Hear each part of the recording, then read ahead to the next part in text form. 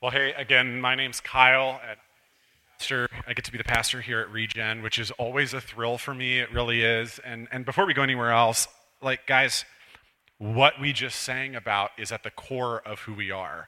And the reason we sing is because sometimes that gets into the crevices of our soul more than talking and thinking does. There is something that reading and thinking and those kinds of things that only get us so far, and so we sing and affirm that which is most true. And guys, if the night is holding on to you right now, like there is somebody whose grip is deeper and tighter and more lasting, his name is Jesus. And most people in our community, the longer we've done this, we set out to make Regeneration a faith community for those who had left church behind, had never stepped inside a church building. And most people that have never stepped inside a church building or have left church behind have done so because they have really, really, really crappy visions of who Jesus is. And so we confess over and over again that he's good because we need to be reminded of that, if only because this week we've been mistreated by people who are not good. We need to be equipped in that because we need to know that there's not this person hovering over our shoulders waiting to kind of catch us in wrongdoing, but who looks at us with affection and assumes the best about us. That's what's crazy about Jesus, is he knows how awful I am at my deepest level and yet assumes the best about me, which I find is a tremendous gift. So one of the things that we usually do at this point is we open the Bible and we look at one text or a couple of texts for about 25 or 30 minutes. And we'll be getting back into that habit next week. Next week, we're starting a new series called Face to Face, which is all about heaven. And the more and more I think about heaven, here's some of the things I know. You and I have lots of ideas of what we think heaven will be, and 99% of them are wrong. Okay, when I was invited to kind of present the gospel to some kids at an event one time, and there were a number of us doing it, and the person before me was telling these kids that they wanted to go to heaven because the streets in heaven are paved with gold. I don't really care about streets that are paved with gold. And kids in Warren City who don't know where their next meal is coming from are going to be asking why Jesus can't exchange the gold, turn the gold into some money so they could buy some dinner, you know what I mean? And then I've also seen, those pictures of like, we're going to turn into precious moments and float away on clouds and play harps. That also sounds tremendously boring to me. And so what is heaven really about? What does Scripture say about it? And so we'll do that for about 5 weeks. And in the midst of each sermon, we'll kind of stop and answer like a hot topic about question, hot topic about heaven question, like, is God fair in who he does and doesn't let into heaven? Who will be in heaven? Will my pets be in heaven? Will I know my loved ones and when I see them? There's this really interesting text in the New Testament that Jesus says, in heaven, they are neither married nor given in marriage. So does that mean when Steph and I get to heaven, our marriage is no more? That breaks my heart a little bit. But on the other hand, some of our parents have been married multiple times. So if that's the case, which person are our parents married to when we get to heaven, right? So we also want to learn how to ask questions of the text. But to me, here's what I'm really, really growing into realizing about heaven is heaven literally motivates everything I do or do not do in any given day.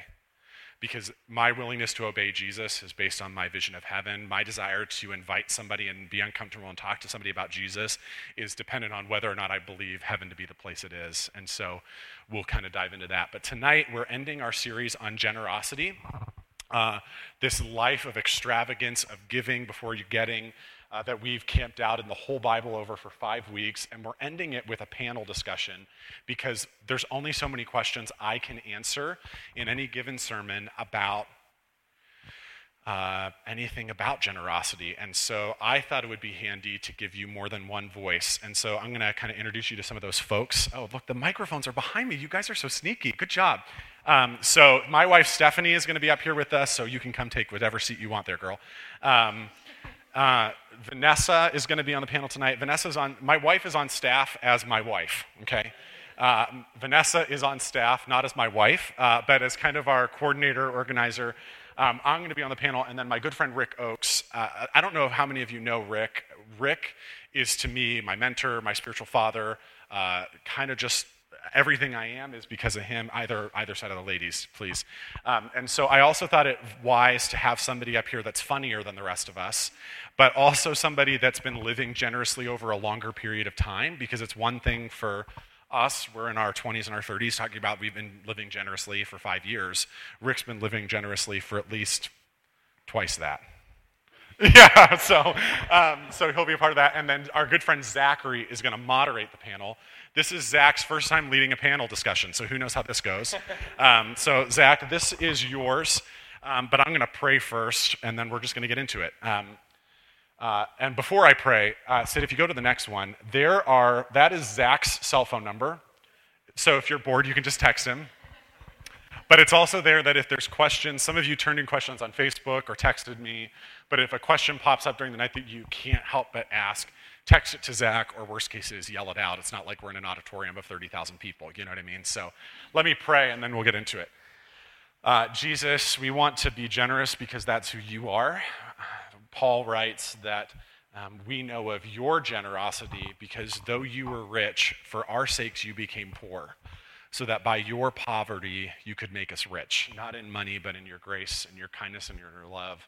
And so we want to walk with you in that generous way. And so we pray that tonight questions would be answered, that it would get really practical about what it means to follow after you, and that we would not just have ideas or words, but something would happen in our hearts so that we could live it out. So we pray all this in Jesus' name. Amen. Zachary, you're the boss.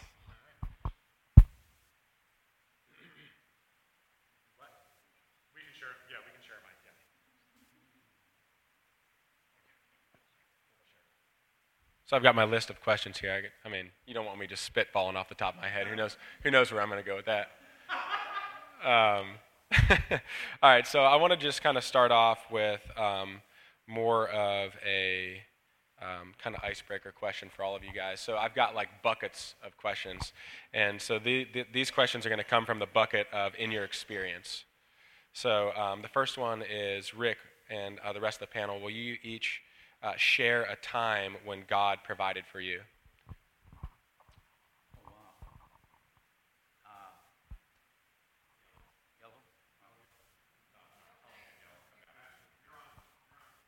It was good. Thank you.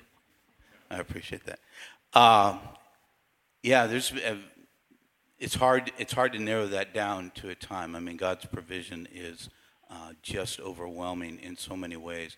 But there are some times when it has just jumped out and been over the top. There was a time we were pastoring a church in another town. It was a very, very social and economically challenged community, and we were doing it really, with mission heart, so to speak.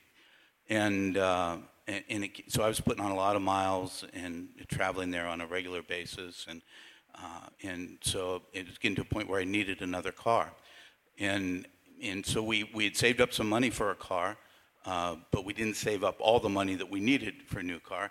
It wasn't new, but it would have been new to us, and yet having to do that. We did not want to go into debt either, because there was a time in my life when I was in debt, and we were free of that, so we didn't want to go back there, and we just wanted to continue to honor God with everything that we did. So, but as it turned out, it looked like that was going to be the case. One Saturday, as we were just in this process, and the car was, I don't know, somewhere probably upwards of around $8,000-9,000 at the time. And we probably had $5,000-6,000 that we'd saved for a car towards that range. And I got the mail, and there was a check in the mail made out to me, and it was from a church that I hadn't been at for several years, hadn't spoken at for any period of time. They sort of knew what we were doing, but that was about it. Some pretty loose connections, and the check was for just over $3,000. And but I did know I knew the pastor, and I knew the treasurer. So I said, I told my wife right away they've made a mistake because they were a lot like me, and they could make those kinds of mistakes. Except if you get a check from me for that kind of money, don't cash it or you'll look silly at the bank. And so I didn't really give it a lot more thought other than that. And then Monday morning, I called the pastor of that church, and I said, I don't know what the air was here, but this is what we received. He says, no, Rick. He says, that's exactly what we wanted to do. He said, the mission committee, we had a mission Sunday. The mission committee came together, and they just had a vote on what they ought to do with it. And they just prayed about it, and the Lord put you and Brigette on their heart. And so they just wanted to send it towards you because they knew it would go. And I mean, that was a response of their prayer and our prayer, and God providing, and just in a very surprising way. That's awesome. That's a perfect example. I think that's what we would expect from, like, God, just kind of like our mission statement, interrupting your life. So, Vanessa? I'll go off of what Pastor said here and just give you an over-the-top kind of an example of how God provided, especially through his people, which I think is kind of the model that we should be following. But about a year and a half ago, at the beginning of 2015, well, at the end of 2014, I had just had a baby, and he's running around back there. And we had just purchased a house, and through kind of all of that, I don't know if it was post-pregnancy or whatever it was, but I was very depressed. I had a ton of anxiety. I had to be on medication. That was so unlike me. But that was kind of the road that I was walking through. And on top of all of that, with all of that stress, my husband had lost his job right after we had a baby and purchased a house. And so I was kind of a little bit at wit's end a little bit, and just trying to figure out, if you're a female in here, we are the best worriers of all. And so just trying to figure out in my own strength how we would kind of figure that out and what steps we needed to be taking. And so our income went from 100% to about 25%. And I didn't make a lot. I was a pastor at a church, and so I just began to just pray, and I just walked into the church crying because I didn't know what to do. And so that night we had an encounter, which was a Wednesday night experience. And just it was more of a worship-driven kind of experience in our church. And so one of my jobs at the church has always been talking about giving and finances and offering and tithes. And so there I was. I told Doug, who was my pastor, like, are you kidding me? Because I was like, this is the worst time for me to be talking about money right now. So I get up on stage and I just start, telling my heart. And in fact, I was explaining about, I know that God's going to provide. This is what's happened. This is kind of where we're at. And but I know that God's going to provide. And Doug came up on stage and interrupted me, and he said that the whole staff at the church gave up a portion of their income to pay for me to gain $10,000 in just one night. And that was just absolutely incredible. But then God went above and beyond, and the very next day we get a check for like $9,000 in the mail from the IRS. My goodness. And so... But it was just within 24 hours, we had almost $20,000. And so that was just God's incredible blessing, just in like trusting in his generosity, because he is so generous.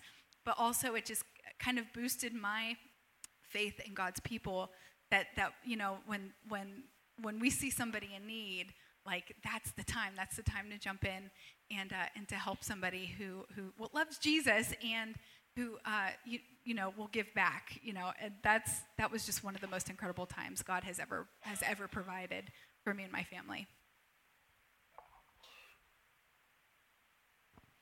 Well, I was trying to think of one pre-Kyle, because there was a portion of my life. Because I'm the best blessing you ever got. Yes, well, there's that. You're so humble, too. I am, okay. too. Yeah, exactly, yeah. So, but I just think over our 2 years of being here at Regen, I think the thing, I guess I didn't share this with you, but so many of our friends at points when we either need personally or need here at the church, they would write us like kind of out of the blue and be like, hey, we moved and we've been saving our money because we don't have a church of our own. And so I think that's probably about $1,500 that's come in, some for the church, some that's benefited you all, some that covered some of our bills.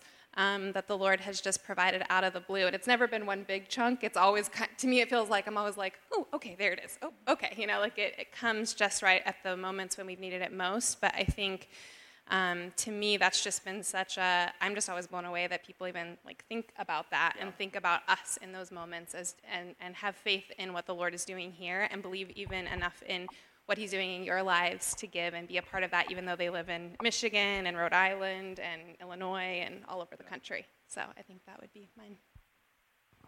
So I've kind of gotten to tell stories before. I think the thing that I was thinking about was none of this stuff ever happened in my life where like money just dropped into my lap like that until I started giving regularly.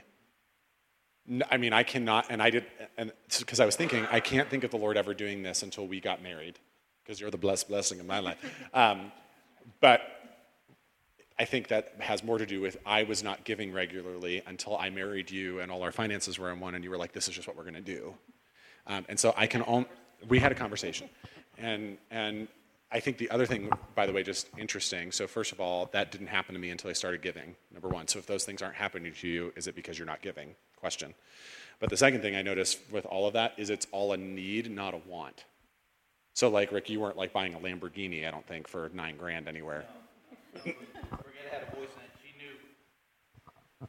She knew that's what I wanted. Yeah, right, yeah. So that's the no debt deal. Right, right. So there was a need that was met, like in all of these cases, not like and that's the promise of Scripture. Anyway, that's all. So, all like super great examples. And one of the things that I was going to say before Kyle gave his prayer, and his prayer kind of before we started spoke to it, and then everybody else's spoke to it too, is that because we're created in the image of God, He is a generous God. So we're called to be just like He is, and He shows us how generous. 4 examples right there. He shows us how generous He is, and I think there's many more probably. Some of your guys' answers segue into the next thing, which is my budget bucket. So it seemed like, as Kyle said, there was a need for this money or for this help and this generosity from God. So this is a question from somebody that had texted in or emailed in, and it reads, I know we are supposed to give Him our future and anxieties, but I am also supposed to have some sort of plan or idea for my future, right? So how are we supposed to budget and plan for the future but still completely rely on the Lord and His plans? We could start off with... This is why we have Rick. Yeah, this is why we have Rick, yeah. We'll start with Rick then. That's whoever asked you that's a really good question, because we don't really, we often say this, it sounds contrite, but it's really true. We don't always know what the future is going to hold, but we know who holds the future. And so the important thing, I think, is to be sensitive to that God who holds your future, even in the present, as to how He would guide you in those ways. Now for me, and I mentioned Brigetta, that's my wife. For us, we understand God's word starts for us with a tithe, and so we know that's the basic for it. And then our offerings are over and above that as we've grown into understanding that. And so we know that we have to plan for some things too. We had 4 boys that, all went to college, and 3 of them at the same time, and one of them went to a private school, and 3 of them went to state schools. I love those 3 state school kids. And so we that's coming, and that. From the time we were little, they said put $100 a month away just to get your kids into college, and of course we never did that because there were TVs to buy and a lot of other things, and but nonetheless, by the time that came, we were followers of Jesus, and He provided in surprising ways. But even having said that, we try to be sensitive to our budget. A budget's a living thing, and so we try to be sensitive. Beyond that, with what we spend on ourselves. I mean, the Word of God says that where your treasure is, there your heart will be too. I used to always think it's where your heart is, there your treasure will be. If you really fall in love with Jesus, you'll want to give Him money. But the reality of it is once I start investing in kingdom work, that's where my heart is, and so it becomes that much easier to do that and to trust God in the midst of it, that He's also going to provide for the future. It doesn't mean it can mean a lot of things. It can mean that there are those times that what you were saving up for this or that, God just stirs in your heart. It's got to go somewhere else. And so it goes, and he surprises the way you provide. I don't know if there's a cut and dried answer to that. I know a lot of, there's, financial counselors will say, 10 and 10, first 10 to the Lord and then 10% into savings and then beyond that. And I don't think that's bad advice. It's a good model, there's something to shoot for. But I don't know if you can just cookie cut the same thing for everybody beyond that point, Zach. Anybody else want to take a hack at that one? If you ask my husband, I'm a hardcore budgeter. And it actually all started with when we went on our honeymoon. We went immediately $2,000 in debt on a credit card and had no idea what to do with that. And so we went through what's called Financial Peace University with Dave Ramsey, and that just kind of changed our perspective on how important it is to budget. And so one of the things that I had always heard, especially in ministry school, is that without God we cannot, but without us He will not. And so one of the things that I kind of took responsibility for was my finances, because we expect God to bless us and we expect God to provide for us, but if we're not doing our part, it's hard for God to do His part. And so with knowing that God has a plan for our lives and He has a purpose and He has a destiny, well, we have to also do our part, especially with our finances, to get there. If we want God to be generous with us, we have to be generous and good stewards of what He blesses us with. And so everything that comes in, every paycheck that we make, we know that this is our hard-earned paycheck, but also it's God's provision. We work hard for it, but we also know that we would have nothing without Him. And so we just have taken on this idea that if God is going to give us, even if it's just 10 cents or a penny, we are going to do what we can to be responsible with it and to use it in a way that will glorify Him, and not just glorify ourselves or feed our flesh. Or not that that's not, God loves when when we're happy with the things that we get. He's a good God. We sing about that all the time, but he does, I think, enjoy I think of my kids. If I give them a gift and I see them light up, like, that is so good. It's so fun to watch our kids be surprised by those things, and I think that that's how God feels as well. But also, I also want to teach them, you have to prepare for the future, and you have to be, when we're faithful with a little bit, God, He blesses us with more because He knows we'll be faithful with it. And so that's why I think that budgeting is such a good idea, because, I think that it just kind of proves to God over and over again. One, it just reminds me every single 2 weeks how good He is and how good, and how much He's blessed us. But it also, I think, is a good way of showing Him, I want to be a good steward of what You've given me, just so that God, that you can trust me with more, so. We can go into, and this question will be for Steph and Kyle, and I think you guys started to touch on it a little bit. So how often is it necessary to review those budgets to make sure that you are, or maybe touch on the concept of what is enough? So are we giving enough? Are we tithing enough? When do we redo that or reevaluate? Well, I think I have to honestly say that I'm a terrible budgeter, so I don't want to give the impression. I kind of roll by, we tithe, we pay our bills, and then we live off of what's left and put a little bit in savings too. And I think, but I think for us, the conversation that we have all the time is are we giving enough? There's two things that cause me a lot. I do our finances, so that's why I'm speaking. But there's two things that cause me a lot of anxiety. One is debt, and one is too much money and savings, which I'm not saying you shouldn't have too much, but I can become obsessed with that and holding on to it. And so that in itself, that good thing, can become a bad thing for me. And so the Lord has often removed that temptation from me. And I'm on my second master's degree. Yeah, you know what exactly. I mean? There's that too. And we're rapidly paying down the first one as quickly as we can. So this is one thing where I would say my parents were such a good model to me. My mom and dad always modeled generosity first, responsibility for your bills, and then still enjoying good things.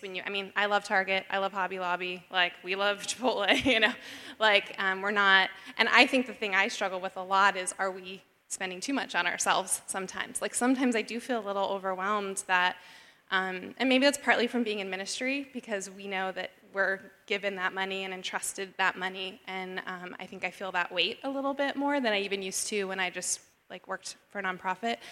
So I think for us, the conversation is always like, are we giving enough? And I started giving when I was like 2 years out of college. I went through, if you want a great book, The Treasure Principle by Randy Alcorn, like rocked my world, changed my life. We'll have 5 of them here next week if you want one. Yeah, so it was great. I did it in a small group.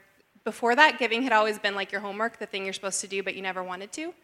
And the Lord, like, really, like, I was like, okay, if I'm serious about Jesus, I'm serious about this. And so from that point on, I have given regularly, and my kind of personal goal with the Lord, I've never really said this to Kyle, is that I never have to back down, that I can only ever give more. Like, that's kind of, so I think that's why for us, the conversation, when one of us starts earning more or something changes, but we try not, when things have changed the other way, like to less, we haven't backed off. And that, I think, is God's goodness. Like, that's kind of been, like, my personal, like, you've got this, and you've got us. So.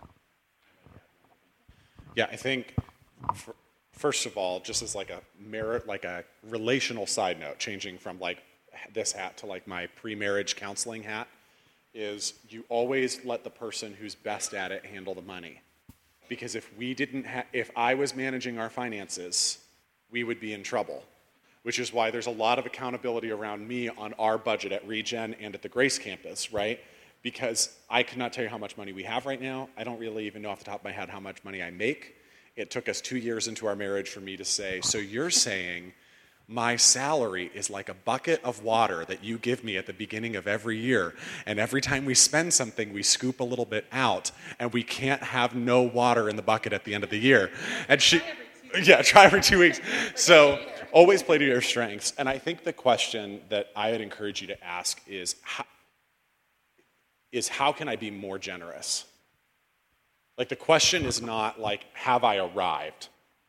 The question is, how can I be more generous? So, like, your budget, like, you're probably looking at that every 3 or 4 months just because, like, oh, we don't really have as much money as we thought we did. Or, you know, we have all this money, let's go on vacation. But is there not, there should probably be part of that conversation.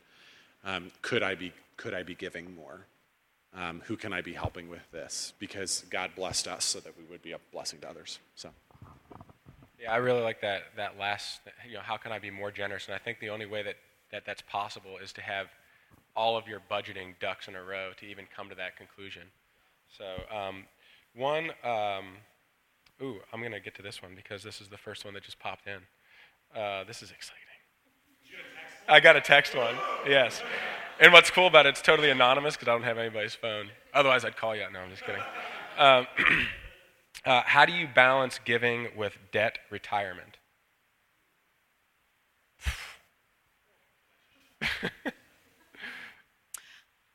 Okay, so my best advice to you would be give first. One of the best things that we've done is just making things automatic. And so if you have that ability if you have a 401k, if you have an IRA, whatever that would be, to make that automatic so that you don't even have to think about it. Because I think when times get tough, you're gonna try to figure out where to pull from. And so hopefully giving would not be that. I would say one of the things that I've kind of stood by was if you're thinking about the tithe and if you're thinking about 10%, and here's the best advice I can give you. You can't outgive God. And so one of the things that we've been learning about this past 5 weeks in the Extravagant series is that when you trust God with the first part of everything that you make, He's going to bless the rest. So if you think of it in the 10%, I would rather give God my 10% and Him bless that 90 than for me to take that 100% and Him curse it all. And so what I would say to you is when it comes to retirement, when it comes to debt, give first. Always, always, always give first. Always give first to God, because then that 90%, you'd be amazed how He can stretch that. And so when it comes to retirement, when it comes to planning for your future, I think is wise. You know, you come across those people who are kind of wandering and just hoping that they're going to have money when they turn 65 or 70 or whatever it is now. I would say give first to God. Find a good plan, whether it be to put money aside and be a good saver, be diligent in those things, because you're going to thank yourself 50 years from now. And my husband, he has it automatically put away. Don't even have to think about it. It's amazing. I have no idea it's amazing when you get your statements at the end of the year and you're like, oh my gosh, I have all that money? That's amazing. And it's not that much money, but it's so much more money than I've ever seen. So that's what I would say. When it comes to saving and debt, give first. Pay off your debt as fast as you possibly can. And I hope that soon we'll be doing that class, because, you know, Dave Ramsey, he does teach a really good method on getting rid of debt. Paying off that debt, making sure that you have a future, but there's an order to those things. So knowing what that order is and the importance of giving and then paying off that debt, that's so important. Yeah, I think that Vanessa's going to do either a Saturday, like a couple hour, an evening couple hour kind of just crash course on how to handle money. And Dave Ramsey is like this guy that kind of a lot of Christians run to. He's pretty wise, and his principle would be you give 10%, you get really aggressive about debt, and you usually only have like $1,000 in savings-ish, because like $1,000 covers a good majority of the things that happen, and that helps. The mistake that we made in our first year of marriage was we had about $5,000 in savings while having about the good old days. Oh, weren't they nice? And we had like $12,000 of school debt, and we paid like government interest on some of that debt for a year, and we were like, what were we doing? And so we ended up kind of dumping our savings, set for about $1,000, so that we could kind of, that was it. So. That's cool. So what I did is, I don't know if I'll always do this, but she had a really cool sound bite, and I just wrote from Vanessa, you can't outgive God, give first, in this text message back to this person. Yeah, where's the sound coming? Yeah. All right, so now I need to make my way back to this. All right, so a lot of that was good, and there's a couple things that led some of Kyle's comments. So we'll go into where's the money going question. So Kyle made some comments I don't know where the money's at. So let's talk about where the money's going then. So the first one is how will I know that my money is being put to good use once I give? Yeah. Yeah, that's perhaps the most fair question. So I'm sorry, I'm thinking of 5 jokes. That's not helpful right now. 100% of what you give goes back into Regen. And so that pays for some staffing. Nobody is making a ton of money on this. Our belt is pretty tight. It goes into ministry stuff, so we have to buy communion bread every week. There's coffee. I mean, that stuff costs money. A batch of 72 mugs costs money. We bought sunglasses for our September 1 thing to give away. That costs money. If something breaks on stage, we'll need to drop who knows how much into a new sub or a new this. So all of your money goes into funding Regen, and Scout's honor, we're going to be kind of sharing at least a baseline number for next year by the end of the year. But all of those numbers, here's what's good. So Rick serves not just kind of in a friend capacity, but in kind of a mentor supervisory role over me. Am I leaning too much and making you nervous? Okay. Rick serves in a supervisory role over me. We are you drove in, you saw the word Methodist on our sign. We are part of the Methodist Church. And we leverage those advantages that gives us when we want to leverage them. And one of those advantages is they supervise, they hold us accountable, they make sure that the money you give is not going into my pocket, at least no more than the little bit of my salary that Regen pays. And that money is run through First United Methodist Church, which is a church downtown and is our mothership, quote unquote. And they oversee the mothership. And so they oversee all of our expenses. So there's a lot of hands. Walter in the back, he counts the money at the end of the night, and then it goes securely. It gets counted. It gets deposited. I mean, there's a lot of hands on your money, not in terms of everybody scooping a little bit off the top, but there's a lot of eyes watching what happens and a lot of accountability. And so 100% of what you give fuels the vision and the mission, which is to interrupt people's lives. And so the mugs cost money. And having a couple staff people, the staff people in the room are Julia and me and Vanessa and Elaine. And but none of us are getting rich off of that. It costs money to buy candles. It costs money to do all that kind of stuff. And so, but we're also part of a partnership of other United Methodist churches in our area that mean we use Otterbeins building for free. I'm at the Grace campus and they participate in paying my salary. I mean, there's a whole lot of different pieces in that too. And so you can trust that there's a number of people that if I started just using your money for something stupid, would be like time out. And the first person is actually this one right next to me. And then Rick and a couple other layers around me. So I don't know if that really... So we're small, and at this point we don't have there's not 12 people in the room who get the approval of the budget and da da da da da da da. It's a little more organic, and it's a couple of us just looking at that and saying what's making sense. And right now, what makes sense is don't do anything illegal, don't do anything immoral, and don't spend more money than we have, and that's or have to, right? And so we're pretty slim. So, Rick, would you have anything to add to that? Well, I would in this sense, and it's maybe drives it a little bit away from just what you give to Regen, because there's also opportunities for other folks ask you for this or that, or other ministries, or they pull on your heart, and so you have some confidence here, and you should. You know the people, you know the operation, and there's a lot of transparency for that. You don't always have that in other ways.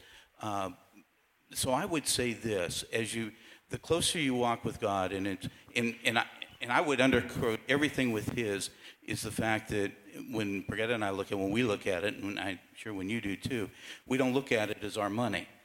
It's really God's. I mean, the Word, God told us that the whole earth and everything in it belongs to Him. So it's already His. There was a time, if I might, that we had some really good friends who had just a vacation home, sort of like on the mouth of a river, the Chesapeake Bay, just a really nice place. And they said to us once, they said, "Would you like to just go there for a week?" And yeah. and so we did, and he said this. He said, "Now, when you get there, on the dining room table will be a piece of paper, and it tells you the things you need to do while you're there, how you take care of their home while we were in it." And part of it had to do with, I remember I didn't know anything about soft water softeners and putting salt in water softeners. But it said how to check that, and if it needed that, to do that, and a variety of other, how to open up, how to close up, and all those things. Now listen, this was a great house. We loved it. We had a wonderful time, just my wife and I, and enjoying it and relaxing.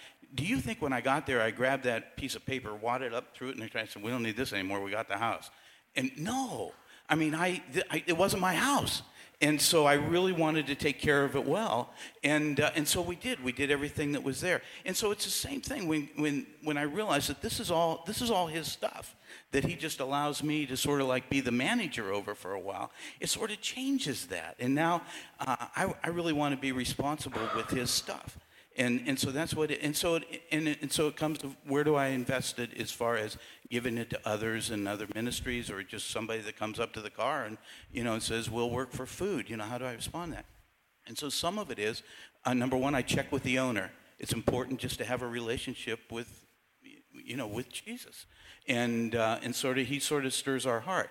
Sometimes, though, I hear more from the pepperoni pizza than I did from Jesus about, what my next step would be.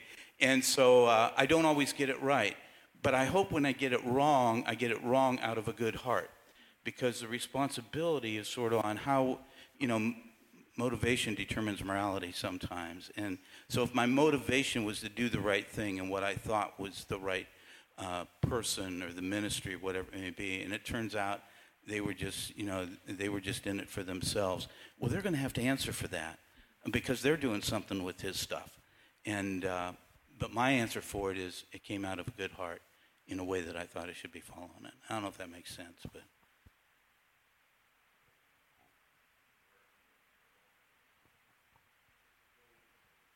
Thanks, Walter. We forgot to give you a microphone. Now I feel bad because that was an awesome answer. All right, so we might have room for like one or two more. All right, one, and I'm just gonna like combine a bunch, like some concepts in here, and then everybody can just answer it, because I think this is one really long question. Yeah, right. I think this is an important one, and this is like a little bucket that I made up, and it's if I can find it. What are the rules of being generous? And so a couple questions here. Does the top 10% of my paycheck giving, does that mean just to the church, or can that include other charitable givings like nonprofit organizations? And then what can you guys speak to, what about providing skills and trades rather than money? And if that's a route that we go, what would God have to say about our reluctance to give money rather than just time and skills? So you guys can just answer any one of those questions. Can I tackle the 10% part and somebody else tackle the giving trades and time instead? Is that okay? I think with this idea, the vision that Scripture seems to have is that the primary place for that 10% is the church. That is your tithe. Tithe is we've been throwing that word around a lot. If you're new to the church, tithe means 10. We're really fancy and secretive in our knowledge. And tithe means 10. You give the first 10% off the top to the church. Why? Because this is the place that I believe in the mission, I believe in the vision, I believe in what God's doing here. I want to see more of it happen, these kinds of things. Then there is this category of offering, tithes and offerings. And the offering is the over and above giving. And so in the tenant house, 10%, boom, right away to church. And then we give to one nonprofit in our community, and we support 2, soon to be 3 missionaries, and that is over and above giving. So the primary, and I don't tell you that to make you think I'm awesome, I'm just trying to help you capture the picture, okay? That the primary place is 10% to the church, and then the rest goes to those other things. Why? Because I believe in what Jesus is doing through Sheila and Andrea in Italy, and what Jeff and Christy are doing in England, and what Vance and Andrea are about to do in Malaysia, and what Bella Women's Center does. But at a deeper level, I believe in what Regen's doing. So I want to fund that first, and then out of the extra kind of, so. And even if you ask in the tenant house, that's probably closer, I don't know, let's call it 16%, and that 16% still does come first for us, so. Well, okay, I'll just break it up then, and then we'll finish with you, Rick, okay, on the last one. So, Vanessa, does giving... Rapid fire. What's that? It's like rapid fire. Sorry, I'm getting excited. We've been watching debates, so we know how you I'm ready. I'm studied up on all the moderators. Yeah. Do giving or providing skills and trades rather than money qualify as giving or tithing, especially if like your time was kind of quantified into like a 10%? Oh, gosh.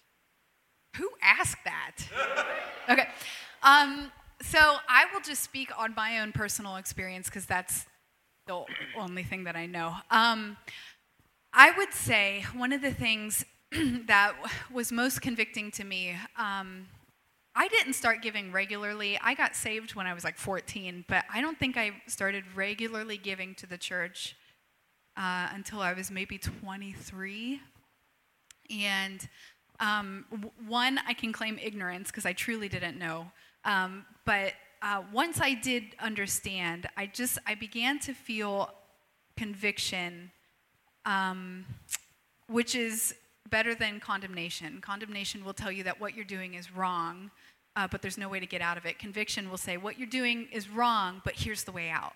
And so I began to feel this conviction that me saying, I can give my time, I can give my talent, I can give, I can get on a microphone, I can help a random Saturday in a year, I can help, in these ways, I just can't help with my money right now because money's too tight or whatever the reason might be. And that is a legitimate reason that money might be tight, but here's the crux of the problem is that us rather giving our time and our talent speaks to our not being able to trust God with our finances. That just is the most base form of that issue is that I ultimately do not trust God to provide for my needs.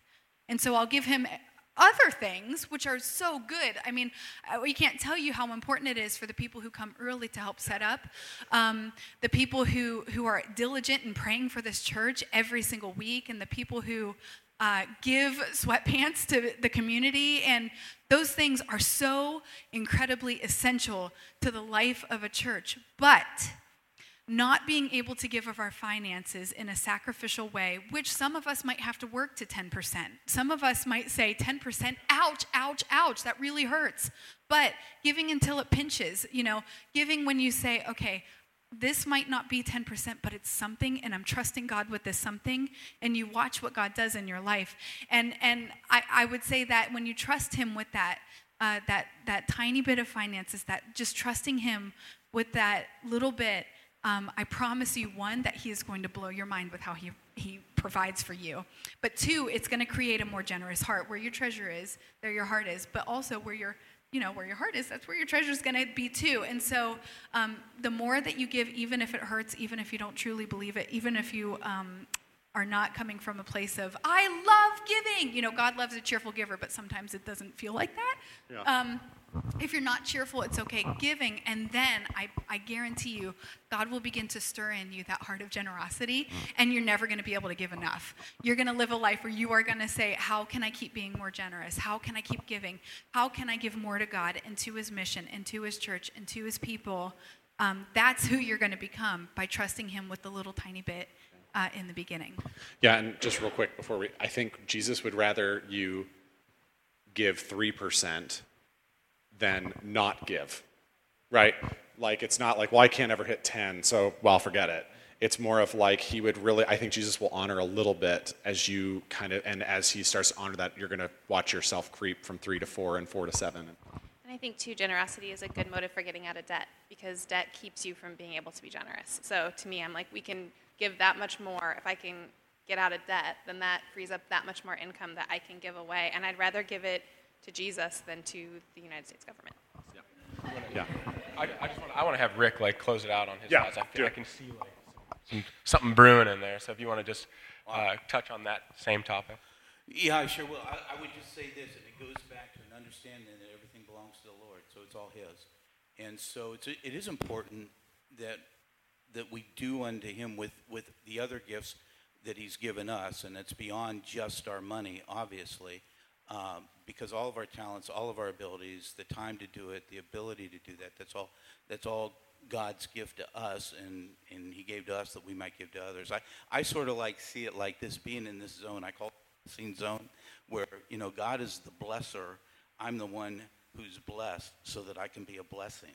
And as long as I'm being a blessing with what he was the blesser with, he continues just to be the blesser. I mean, it just really, really happens that way. And so I just try to, as much as we can, we try to align ourselves with that, with all that we have, and that's literally all of our abilities and all the things we have. They belong to him, and honor him in the way that we make the decisions to help people and do things. But it also includes our first fruits. It includes our gain. In other words, so it does include our money and those types of things. And yeah, sometimes 10%, I'll just say this. When I sat in with another couple, I first heard about this tithing. The pastor was telling me, I just recently, had sort of begun to walk with Jesus. And I looked at this other couple, and they acted like, yeah, it sounds good. And I'm thinking, are they crazy? And so I said to them, do you really do this? And they said, Rick, we've been following Jesus and it was decades. And they said, yeah, we do it. And okay. So I made a decision, and life was pretty good for us. And I made a decision that what we were given, which I thought was fair, we would increase it substantially. And my income throughout the year was dependent in the business we were in on the business itself and all the things. And we didn't have a very good year that year. And so at the end of the year, when they crunched all the numbers, this amount that I thought was a substantial amount, it was not 10%, it was not a tithe, but for me, I was being good. At the end of the year, when they crunched it, the amount of money that we gave on a regular basis turned out to be just about 10% of our income that year, maybe a little bit. So we had given a tithe, even though that wasn't my intention, and he knew that. But nonetheless, I said, we can do this, and so we did. From that year forward, that just became, our basis. And here's the thing. You cannot outgive God. It's been said that. But the blessings are not just the monetary blessings. We talked about that. God blesses us with tangible and intangible ways. And it's the intangible stuff that we value the most. And the closer we walk with Jesus, and the more of our treasure that gets transferred to him, our heart follows that. And we become so close to the intangibles and recognize the blessings so deeply that what we begin to offer are not just the tangible things, but the intangible part of us. And that's what really changes lives. And that's what Jesus is all about. And so that's why he leads us on that process. I've become convinced. Well, hey, thank you so much, all of you. Could you just clap them out so we can...